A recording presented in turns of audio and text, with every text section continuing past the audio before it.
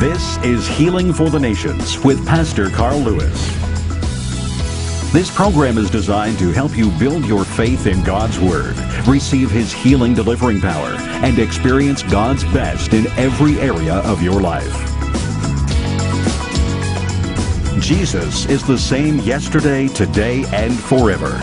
Regardless of what you may be facing, His Word and power are available to you today.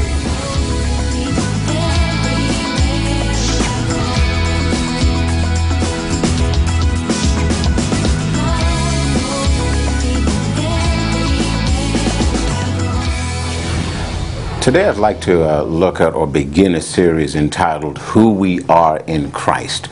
And this will have a number of various emphases or directions, but the subject of who we are in Christ is really pivotal to understanding the new birth. And it's critical to experiencing the kind of life or the quality of life that God intended for the believer to experience in Christ Jesus. Yes, we'll experience temptations, tribulation, tests, and trials, and different things like that. However, God said His plan for us is good, not evil, to give us a future and a hope. And how we are able to cooperate with His good plan, I believe, is really understanding who we are in Christ. And part of that really, or much of that, includes understanding what is the new birth. What happens to you? What really happens to the person when they say, Jesus, come into my life. I receive you, Jesus, as the Lord of my life. I believe that you are the Son of the living God. Well, what happens when someone does that? Well, we're going to look at a scripture today, and this is our jumping off point, our theme text for this series, if you will.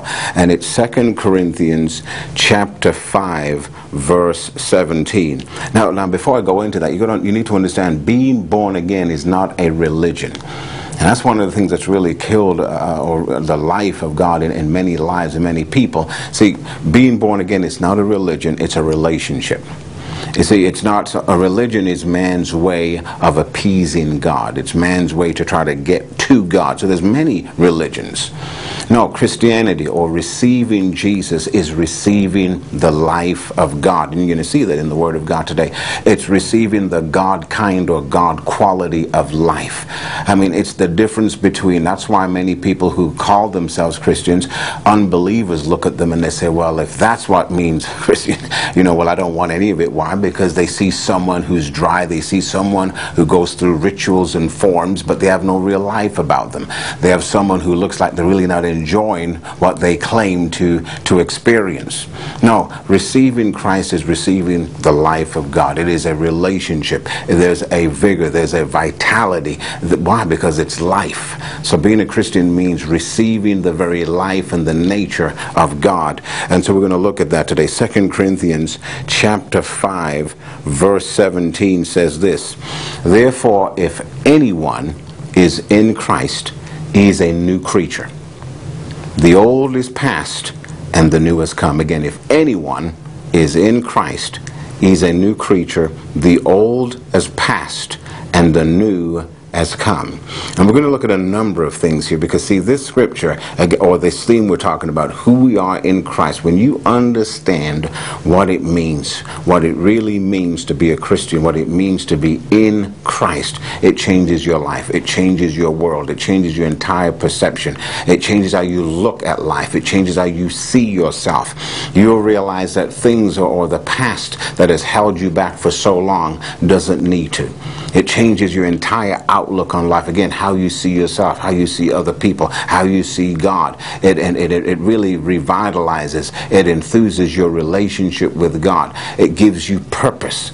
You see things completely different. Again, the old is past and the new has come. We're going to break that down for you over the next few weeks so you can really understand it. Again, this is the difference. I'm telling you, folks, that the more you understand who you are in Christ, what the new birth really means, how God sees you today as His child, you understanding that will be the difference between night and day. You not understanding that will almost be as if you don't know what it means to be born again. You'll be robbed of the life of God. You'll be robbed of the kind of relationship that He destined for you to have. You'll be robbed of the kind of relationship and life that, for the reason for which He sent Jesus to give that life to you. So we're going to look into that. So again, if anyone anyone is in Christ is a new creature. The old is past and the new has come. Amplified Bible says this, therefore, if any person is engrafted, that's a good word, in Christ, the Messiah, is a new creature, a new creation altogether. The old, the previous moral and spiritual condition has passed away. Behold, the fresh and the new has come. So now who you are and who we are in Christ Jesus, it will determine your identity. It will determine, really, we could say, your origin, your nature. It will determine your value. It will show you your value and your worth to God. Many people, some of you out there, you might be struggling with identity issues, value issues. Am I worth anything? Does anyone love me? Everybody desires to be loved. But the thing is this, you can have a religion and not really know the love of God. As many people claim to be serving God, but on the inside of them, they've never come to understand how much God really loves them. And the thing is this, once you know how much God loves you, then that immediately answers the worth or the value question in your heart and life. You won't need to kill yourself because you've given up on yourself. Why? Because you know the God of the universe loves you supremely and paid the ultimate price in sending his son to bring you into his family. You are tremendously valuable to God. And again, the value of something is determined by the price that someone is willing or has paid for it. Well, the price, your price in God's eyes was the death, the blood of his son, which he did. Now, because he did that, that's the value. Said, I love you so much, I'll do whatever it takes to bring you into my family. Hence this verse, if anyone is in Christ, he's a new creature. The old is past and the new has come. So we're in Christ. So this first phrase here, we're going to look at that. In Christ. Now it's important again. In Christ, that phrase in Christ says, well, where we are. Shows where we are. So it's a positional statement, but it also shows us where God sees us or how God sees us. So when you said, Jesus, I receive you as the Lord of my life, then you need to understand, in God's eyes, he sees you in Christ. And that phrase is used by the Apostle Paul a number of times and others in the New Testament. I'm going to give some examples of that. In 2 Corinthians 12, verse 2, Paul says this, I knew a man in Christ above 14 years ago, whether in the body I cannot tell or out of the body I cannot tell. So he says, I knew a man in Christ. So he's speaking about himself. So that's an individual associating with themselves as being in Christ. Then we have in Romans chapter 12, this is the Apostle Paul in Romans chapter 16, from verse 3. This is Paul now really speaking about some people that he knew, and he's greeting the Roman Christians, and he tells them, well, would you give certain greetings and acknowledgments to certain individuals? But look at some of the language he uses. He says, greet Priscilla and Aquila, my helpers in Christ Jesus, who have for my life laid down their own necks, unto whom not only I give thanks, but also all the churches of the Gentiles. Likewise greet the church that is in their house. Salute my well-beloved Epanetus, who is the first fruits of Achaia unto Christ. Greet Mary, who bestowed much labor on us. Salute Andronicus and Junia, my kinsmen, and my fellow prisoners, who are of note among the apostles, who also were in Christ. There's that phrase again, who were in Christ before me. So he notes now, he says, there's certain individuals, all these individuals I've just mentioned, they got into a relationship with Christ. They were seen by God as in Christ before I was. So he's talking about the actual time they received Christ and became members of the body of Christ.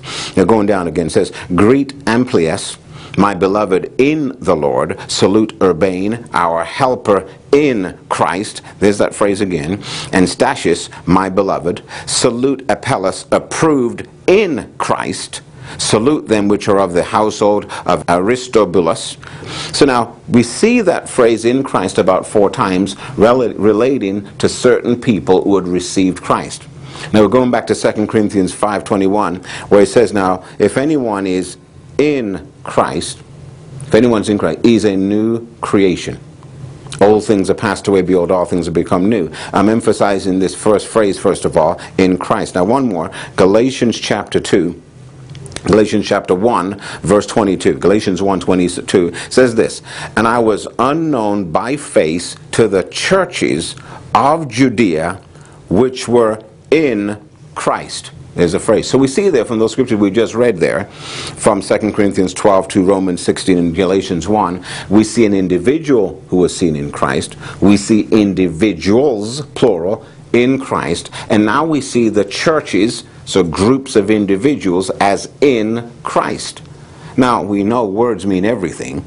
You know, God doesn't just, He didn't just write the Bible and give it to us just to fill up and have parts of it, just words just to fill up the space. No, these words mean something. It shows a position. It shows a relationship. It shows the way God sees us. So again, if any man be in Christ. So these individuals, like us, those who have received Christ Jesus, are seen as in Christ. So God sees the believer in Christ differently than anyone else. That's why He calls, there's the invitation for everyone to receive Jesus Christ so they can be now seen as part of His body. Now think about that. Now part of the body of Christ, members of the body of Christ. Now think about that. So He says, if anyone be in Christ, he's a new creature. The old is past, the new has come. Now another one you should think of is this. In Galatians 2 verse 20, Paul makes an astounding statement. He says, I have been crucified with Christ. Nevertheless I live, yet not I, but Christ lives in me. And the life I now live, I live by the faith of the Son of God who loved me and gave Himself for me. Now this is astounding because he says this, I'm not only in Christ, but Christ is in me. So again, see, it's positional. But see, there's something about that. When someone gets born again, the life of Christ comes into them. They're now seen as in Christ. Now in God's eyes, that's reality.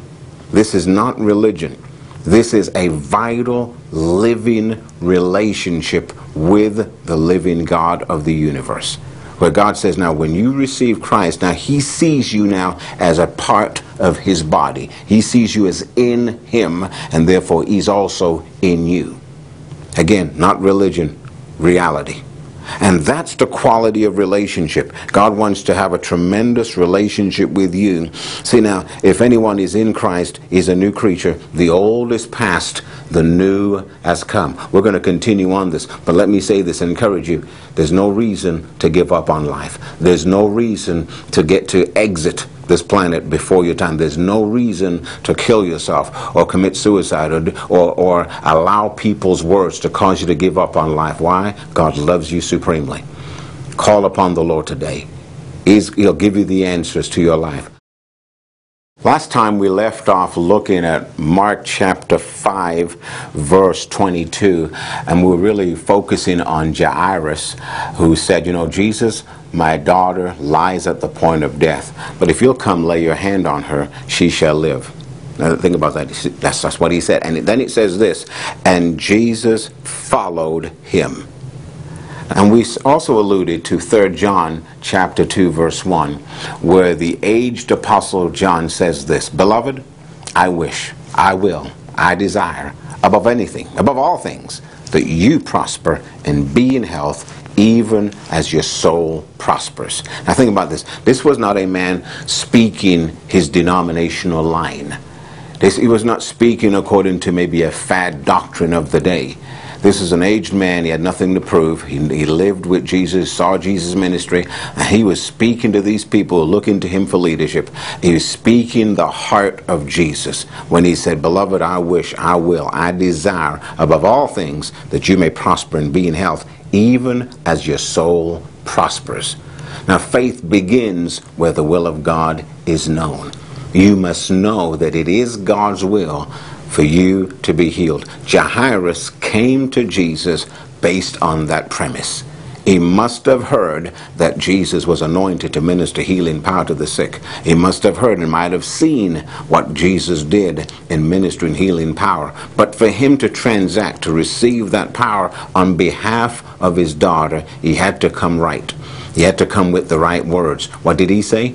Jesus, my daughter lies at the point of death. That's all he said about the problem. But he says, I pray, come, lay your hands on her, that she may be healed, and listen now, and she shall live. This was very definite. So Jesus acted on that. He acted on his words. So Jesus went with him, and much people followed him.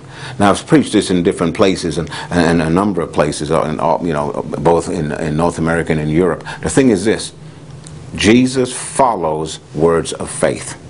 That's what he follows. He doesn't follow unbelief. He follows words of faith. What did Jairus say? Did he say this? Well, Jesus, I know you're anointed to heal the sick. I know you can lay hands on my daughter. But come, and if it's God's will, maybe he will heal her. Well, many people have done that, and that's why the answer hasn't come. He came definite. He came confident. He came with a definite assurance that if Jesus laid hands on his daughter, she would be healed. Because he said, and she shall live. Again, Jesus would not have followed him if he didn't speak those words of faith and confidence in the ability of God in the ministry of Jesus. So he followed him. Now other people followed him, but watch this.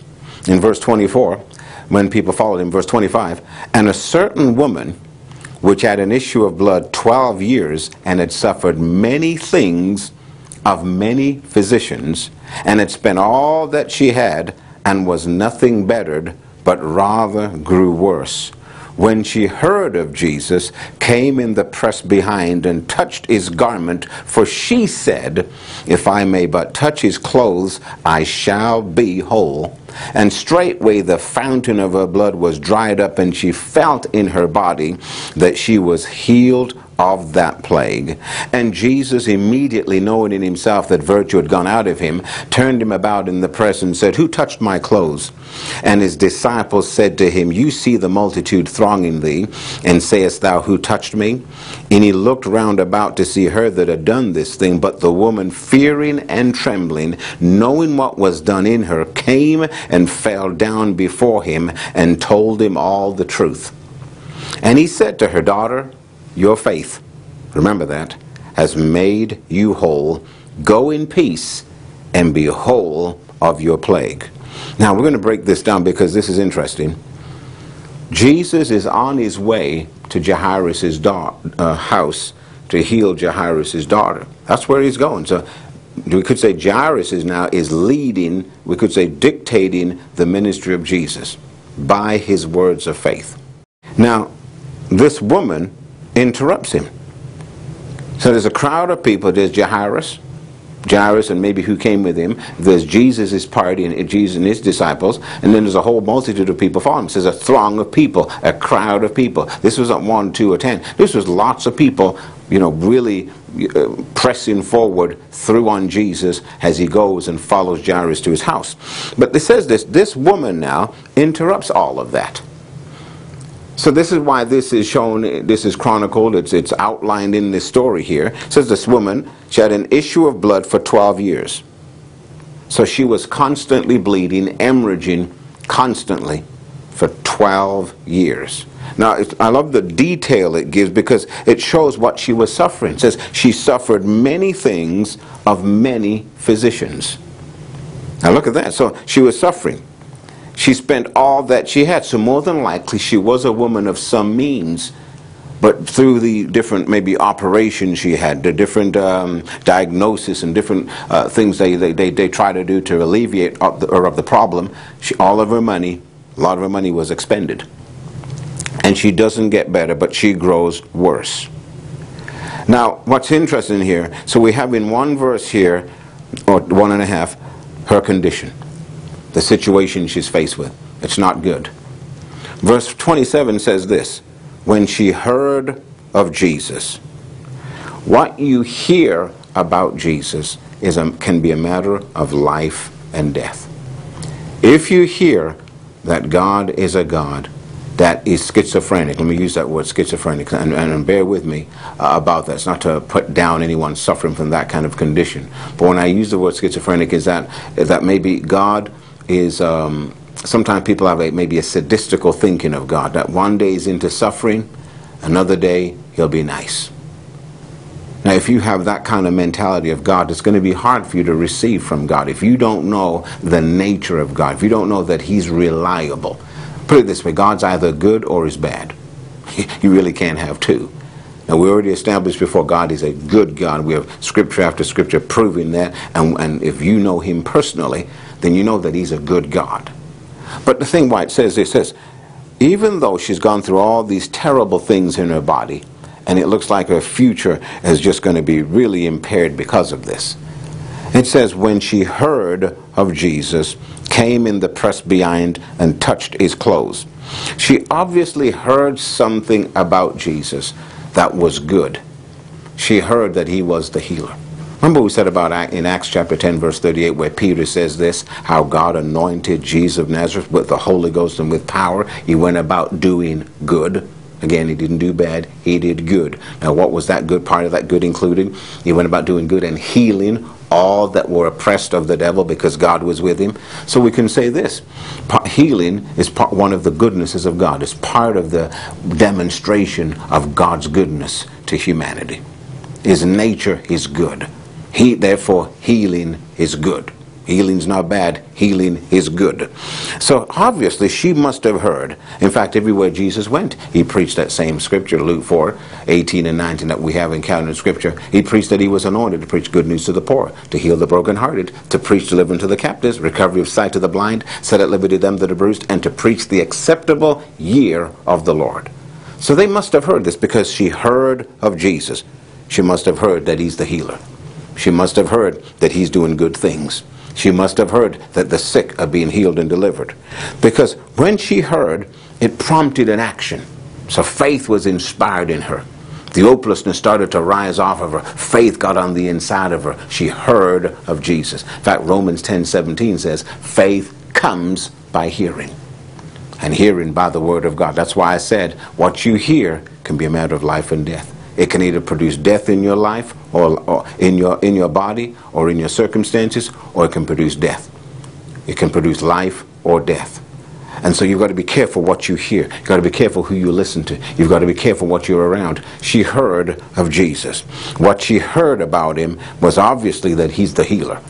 And by getting in contact with him, healing would be resulted and manifested in her body. Why? It says she came in the press and touched his garment.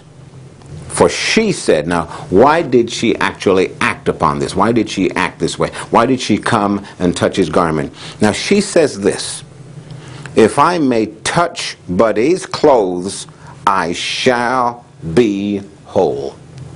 Now think about that. See, faith releases the power of God.